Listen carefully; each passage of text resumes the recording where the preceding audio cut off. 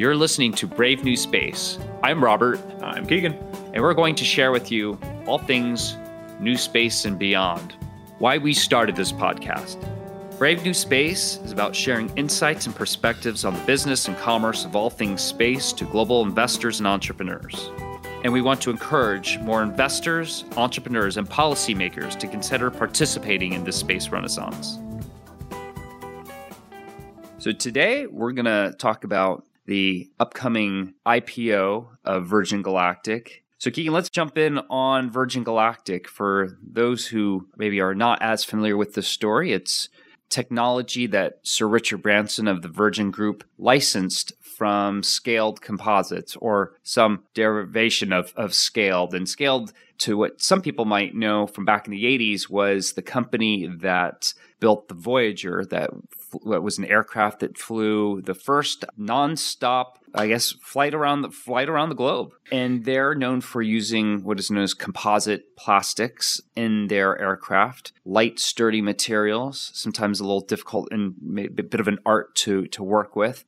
And Burt Rutan, who's kind of who is a legendary aircraft and now spacecraft designer, designed Spaceship One, and it flew to the edge of just into suborbit, about just a little above suborbital hop. Yeah, a suborbital hop, just above 100 kilometers from sea level, or a little above 62 miles from sea level, and that was used to secure a win for the X Prize, and that was funded by Paul Allen. And I think it was just around the time of when they, in between maybe the two flights to win the X Prize in September and October 2004, Richard Branson's group licensed the technology. So you sort of saw in the last flight the Virgin Galactic logo, or Virgin actually on Spaceship One. So although that was never a commercial opportunity, Richard Branson believed that this technology could be extended to carry, regular humans, non-professional astronauts to space. It's a little bit of background there on history. Keegan, do you want to fill in a little more about Virgin? Yeah, it's first of all, we have to. This is a story that is intimately tied to Scaled Composites, and I feel like we're kind of underselling how significant that group's role was in kind of normalizing the use of carbon fiber materials for the development of aircraft. So this was a fairly significant moment in the history of commercial aviation and commercial spaceflight. It was not just the first, incident of proving the concept of space tourism. It was the first time a human had been sent into space by an entirely commercial mission. It's worth mentioning that was also the last time that a human was sent into space on an entirely commercial mission for the last 15 years and counting. So never let it be said that NASA is the only organization that has certain gaps in its resume for sending people into space. Certainly. And it should be shared that, Virgin Galactic has had a pretty long development cycle. Although it may have been a startup initially, it is certainly, it's taken greater than a decade. And we're now just on the cusp of them actually having the capability to fly. Well, they've already flown, test flight crew, but to flying revenue passengers, we might actually see that in 2020. Yeah, they've had a couple of setbacks on top of just the, standard back and forth of developing any new piece of technology. The biggest one was the 2014 crash, in which the first ever Spaceship Two had some kind of problem during its first test flight that resulted in its loss, and not only the loss of the ship, but the loss of the crew. And that led to not only a design review, which ended up transitioning the spacecraft over to a point where it had a lot more steel and aluminum in its construction, not just composites, but ended up having to go over a lot of the safety features. Now, it appears they've resolved most of that, and hopefully in 2020, they will finally be able to, get where they've been going these, last 16 years. So, Keegan, want to maybe also just share a little bit about maybe the engine development through the program, which is, I think, also it's important to share. It's been an interesting thing to watch, and we won't get too deep into the technical minutia of this. But basically what it boils down to is when the very first Spaceship One was flown, it was using what is called a hybrid engine. Now, for those of you not too familiar with how rocketry works, normally you've had two choices to make an engine where your fuel is entirely solid, which is kind of like how a Roman candle or a firework works. That's what the side boosters on the space shuttle ran off of. Or you can do liquid propulsion, which is what most rockets that are going to space actually run on. Spaceship One flew on a hybrid design, which is when you have a solid tube, essentially, with a liquid oxidizer. That's the actual oxygen that causes the flame to actually go in a vacuum coming out the back end of it. And there are some advantages to all this. It's all about reducing complexity, but there's some economies of scale you run into when it comes to hybrid engines. They don't quite scale up to the degree you'd like. They're typically only used for what are called sounding rockets, which are usually only used for small-scale launches for universities and research projects that are only trying to explore the upper atmosphere with a very small payload. You could get away with it on Spaceship One, just for how small the vehicle was, but Spaceship Two has had some considerable issues in its development because of that hybrid design. Yeah, and it looks like they eventually did settle on going with a liquid propulsion after a long development cycle. Yeah, after a fashion, they finally went in the direction that they had to go, and that was probably the thing that cost them the most in terms of time. So much of their history from that point forward was really just banging their heads against a wall to try to make the hybrid system work before having to go to a liquid system. And their justification wasn't entirely unfounded. At the time, liquid propulsion was just seen as being, prohibitively expensive, too complicated. It was, the idea with a hybrid system is that after each flight, you would literally pop the trunk and swap out your engine for a new one after every flight. That could be just one big solid hunk of I used to know the chemical name, but it was basically the same rubber they use in automotive tires.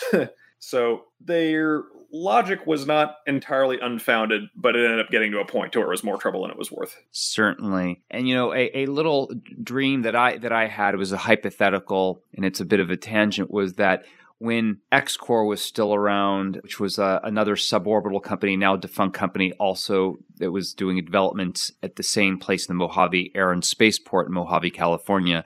Literally 2 buildings down. Yeah, I had always thought too bad that, X-Corp couldn't have provided engine technology for Spaceship Two, but I always thought that maybe there were personalities and maybe egos that would not have ever allowed that discussion to go forward. Possibly, it's really a difficult thing to really get into, and all these companies, any private business is going to have a degree of ego that will blind you from what might seem like a logical decision you can make down the line. So, it's maybe unfair to levy that against either of those two companies, but it probably would have done both of them a massive favor if they could have had some kind of collaboration early on. Though the big thing that probably stopped all that was that they were both going after essentially the same market. So a collaboration would have inevitably turned from collaboration to confederacy to eventual merger. And both companies had to have known that anytime that subject would have come up. At best, it would have forced X-Corp to totally change their business model. Yeah, I agree. Well, let's go to sort of current events regarding Virgin Galactic. Recently, they had announced that a special purpose acquisition company known as a SPAC was being created by a guy who was a former early employee at Facebook, and his name is Chamath Palihapitiya. I'm gonna screw this up, but I'll do my best. Palihapitiya.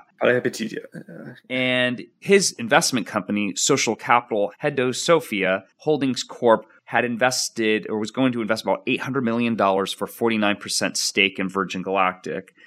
And they were going to use the special purpose acquisition vehicle to basically take an existing public shell company and put Virgin Galactic in there. And eventually that will hopefully allow public investors to purchase stock in Virgin Galactic. I think right now the valuation for Virgin Galactic is about $1.5 billion. And recently Boeing announced that they were investing $20 million into Virgin Galactic for a very small stake. And their interest wasn't not necessarily in the suborbital transport, but into potential future development of some type of point-to-point supersonic travel, which I think is kind of an interesting thing. But I want to get into a bit on this IPO. Many have talked about that the new space sector needs kind of its Netscape moment, and that we haven't really seen any big breakout. There's been really no IPOs of a new space-related company.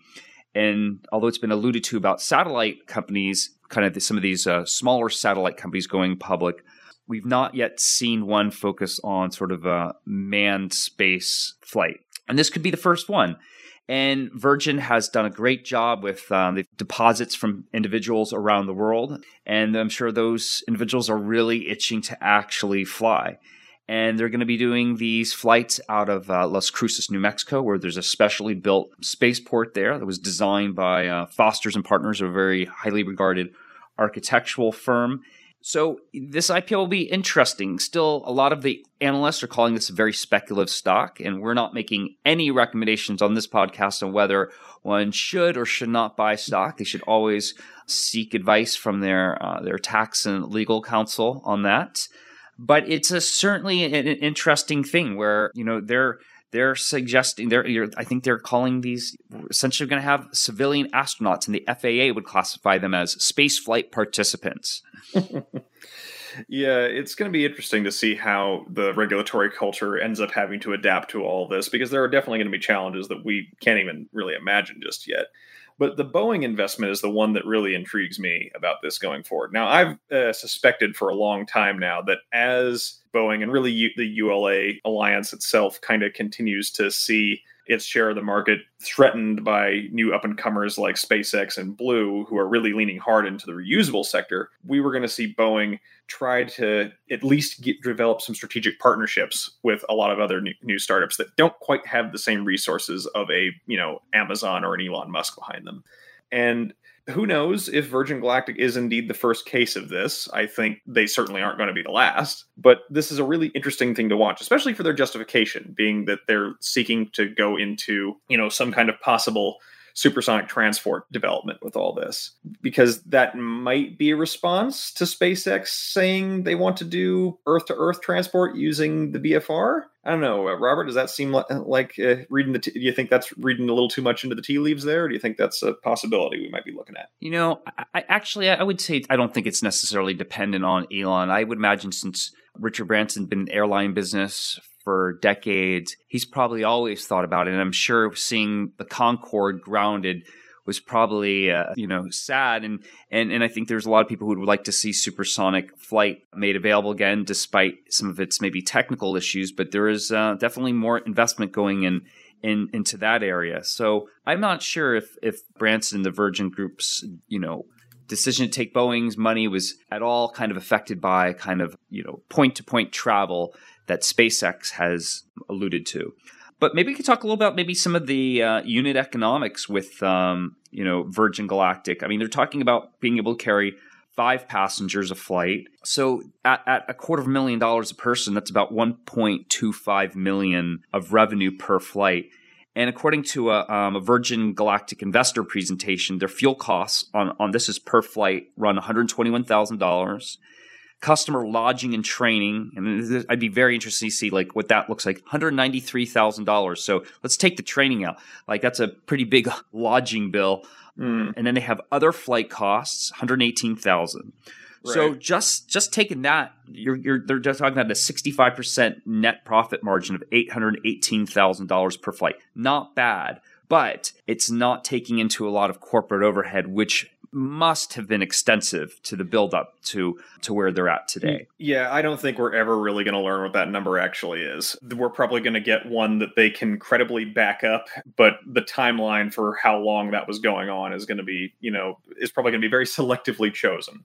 But even if it wasn't, just from the amount of R&D that has had to go into it, it's just been a long time coming, and a lot of information has no doubt gotten lost and all that. What's going to be interesting to see is not necessarily the corporate overhead costs, not even necessarily the launch costs themselves. It's going to be the overhaul and maintenance costs of the spacecraft, because that's something we don't really know a lot about just yet. They've done Spaceship One and Spaceship Two showed a high degree of survivability, because they don't really, since they're coming in on suborbital flights, they're not really coming in as hot as Space Shuttle is. They're just not gaining nearly as much speed. But now that they're on a liquid propulsion system that has all those additional complexities, and that they'll be making these flights fairly regularly, we really got to start wondering, like, what's the flight overhead cost really going to look like in terms of continuous repair and maintenance of the spacecraft? And I think ideally they want to have, they're trying to create they are building a factory in Mojave, and they want to be operating these spacecraft in different parts of the world. And there are numerous attempts of and discussions around building spaceports, usually sometimes with an existing runway that would work well for either a vertical takeoff or landing, or kind of an airplane style rocket plane, such as Virgin. Because remember, Virgin is it's actually a two-part system. They have it's an air launch. They have an aircraft that carries Spaceship Two. It releases it, and then once some distance away from the airplane, it then fires its rocket motor to go to space. And this isn't new technology in that sense. That was all being pioneered as far back as the Bell X-1 and Chuck Yeager's first supersonic flight. Yeah, and then X-15, right? Yep, the X-15, technically the X-1, the X-2, the X-15 series, there were some little test vehicles that were kind of mini shuttles. Most of those didn't actually, launch, but they did fly like that. And even the very first space shuttle actually did not an air launch so much as an air fall. They had it riding on top of a 747, and they let it go so that it could go in and test if it could indeed glide to a landing. So again, air launch is not really new technology. It's just never been used for anything other than purely experimental test vehicles. Yeah, so it's there's going to be a lot of a big learning curve in terms of the maintenance, repair, and operations regarding repeatable suborbital flight. But looking at back to the business part, the market size it's vast. I mean, look, there's approximately 2 million people in the world with a net worth of $10 million or more. And Virgin claims that they need to fly about 1,000 people a year for a viable business. And if I remember, and that's a tenth of 1% of the 2 million people who could potentially afford it. And if I remember correctly, they actually broke 1,000 pre-orders inside of only a couple of years when they first started putting them out, something like around 2004, 2005 for all this. And that was when they did not have a product. So the market, you're absolutely right, Robert. The market is definitely there, and I don't think they're going to have any trouble at least being able to hit that 1,000 a year mark, especially if they start seriously considering some kind of use case where they either make some kind of moderate change to the design of Spaceship Two to be able to use it as a supersonic transport system for Earth-to-Earth flight. And then also, how many of those original passengers are going to sign up to want to fly when Spaceship Two is flying in other locations? Because remember, when you're flying out of Las Cruces, New Mexico, you're going about 100 kilometers above sea level, and you're not going to see the entire Earth. You will see a portion of the New Mexico area. I'm guessing you might be able to see maybe into Texas, maybe part of New Mexico. So it'll be somewhat a little bit, probably an amazing view, but still sort of limited in terms of what you would be able to see from an orbital flight. So there might be some individuals that will purely just want to, fly out of maybe a spaceport in the Middle East, fly out of one in Europe to get different vantage points. And then there's also commercial use cases. I think they're talking about, doing some live or recorded music events. I think they're talking about putting like some bands in Spaceship Two and having some type of performance or music video in space. There is a certain amount of science that you can conduct in a suborbital flight, so they can, essentially, a company could charter their flight, or an organization such as NASA for suborbital flight research. So there are other potential revenue streams that Virgin Galactic, I'm sure, is taking into account. Yeah, if they play it right, they essentially offer a platform that's kind of just a more advanced version of the Vomit Comet, except privately operated and a lot easier to get relatively small experimental packages into space, potentially multiple times in the same day.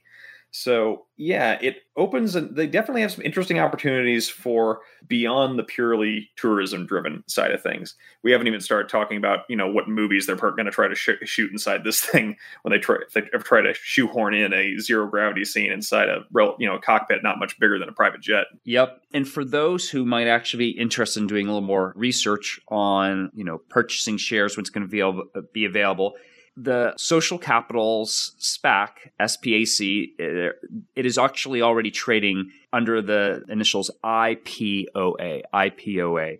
And, it's going to be interesting to watch kind of, both how they perform as a company and stock. And sometimes they're not necessarily always the same things. I imagine, and this is just a pure guesstimate, I'm not a stock analyst, but I can imagine that it's going to definitely get yield. They're going to do some type of splashy, there'll be something splashy once Virgin Galactic is certainly part of it. And I can imagine the stock, gaining a little bit. But again, it's very speculative. They're not flying people yet. There's still a lot more work that needs to be done in terms on the operations. And this is a new market. So I do applaud that Richard Branson and his investors have had the grit to stick through an extremely long development cycle. And there's certainly plenty of naysayers out there. So it's a challenging market, but Branson wants to eventually be taking, not just thousands, but millions of people to space. And I imagine that his vision extends beyond just suborbital flights. Certainly. I mean, there was going way, way back to when Rutan was first talking about what the future of this, kind of platform could be. There was talk of a Spaceship 3, being something that would be closer to the size of the shuttle. So I don't know if that's something they still want to experiment with, but who knows? It's certainly an exciting future for Virgin Galactic right now.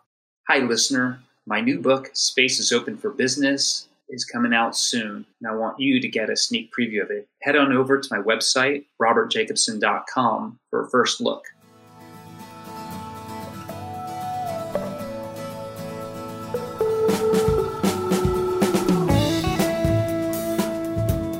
Thank you for listening to Brave New Space. This is Robert. And Keegan. On the next episode of Brave New Space, we'll be having Marshall Culpepper on to talk about some of the more underserved verticals of the space industry.